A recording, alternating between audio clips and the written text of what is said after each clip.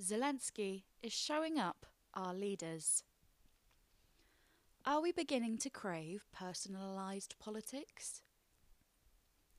By now, everyone in the world knows about Volodymyr Zelenskyy, President of Ukraine.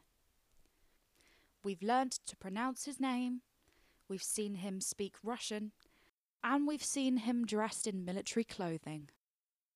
Considering he plays a major role on the world stage, as leader of the powerful agricultural exporter and centre of European culture, Ukraine, most of us probably don't know enough about him. We'll look at Zelenskyy's background and explain how his leadership during the Russian invasion represents a bigger picture. We are beginning to crave personalised politics. Who is Zelenskyy? You might be surprised to hear that Zelenskyy actually grew up as a Jewish native Russian speaker in Kryvyi Rih, a major city in central Ukraine. He went to university in Kiev and got a law degree before pursuing a career in acting. What you might not know is that his acting career actually included a comedy TV series titled Servant of the People, in which Zelenskyy played the role of a Ukrainian president. The series was so popular that in March 2018, a political party was formed with the same name as the show, as Zelenskyy decided he would enter Ukrainian politics for real. The manifesto focused on anti-corruption, as well as advocating unity in the Donbass region of Ukraine, now under siege by Russian troops. Using social media as his main campaigning tool, Zelenskyy won the presidency by a huge landslide, winning by 73% of the vote. The celebrity to politician pipeline. There are many examples of how politics is becoming more personalised across the globe.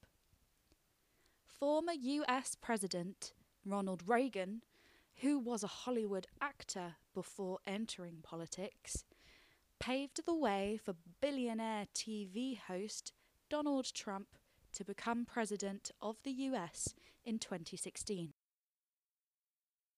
In the UK, former Academy Award-winning actress Glenda Jackson was a Labour MP from 1997 to 2010. Actor and comedian Eddie Izzard is still vocal about her plans to become the first trans MP in the next general election. Zelenskyy is not alone in this pipeline, as the celebrity factor humanises a politician and makes them relatable, one factor which leadership thrives on. However, what is different this time is that Zelenskyy's political leadership is what is taking his fame to a global level. The politician becomes the celebrity. The war has thrusted greatness upon him, as Churchill would say. Personalisation of politics. Politicians becoming celebified isn't actually a new thing. We've seen it many times.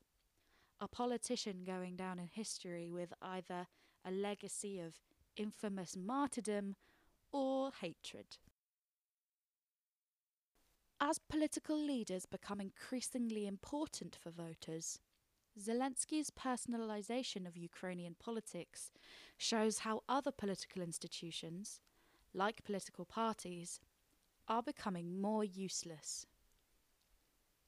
A strong leader who is not only courageous in times of crisis, but also relatable and authentic, can be considered the pinnacle of political priming.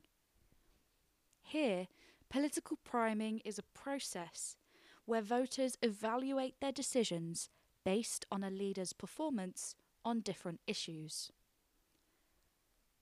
Zelenskyy chose to speak Russian when addressing the Russian people directly, unafraid to hide his fluency in his invaders' language, alongside showing both authenticity and courage.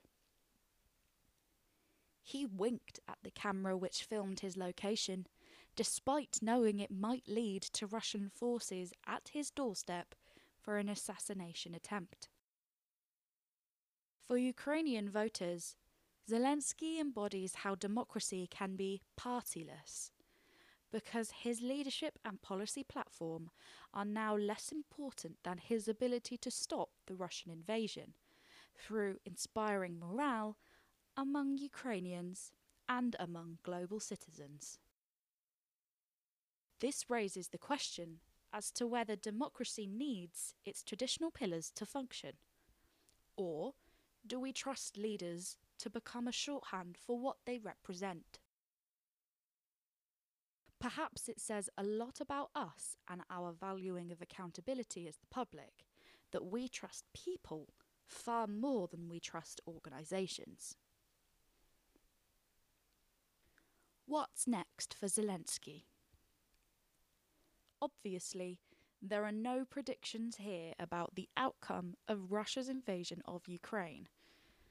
Zelenskyy has already survived a reported 3 assassination attempts as he stays in Kiev. Despite being named Russia's #1 target, he instead continuously posts video updates to the Ukrainian people from the government headquarters where he's sheltering. Last week, he sent a delegation to the border to negotiate, but was unconvinced that they would succeed in reaching a ceasefire. When the US offered to evacuate him safely, he said, "I need ammunition, not a ride."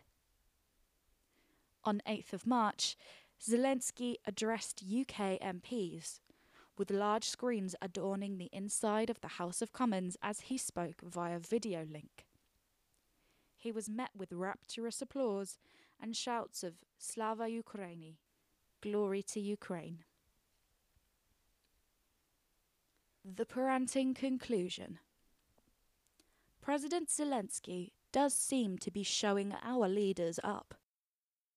Listening to his speech to the House of Commons on Tuesday, it is clear that he speaks plainly, emotionally, and courageously.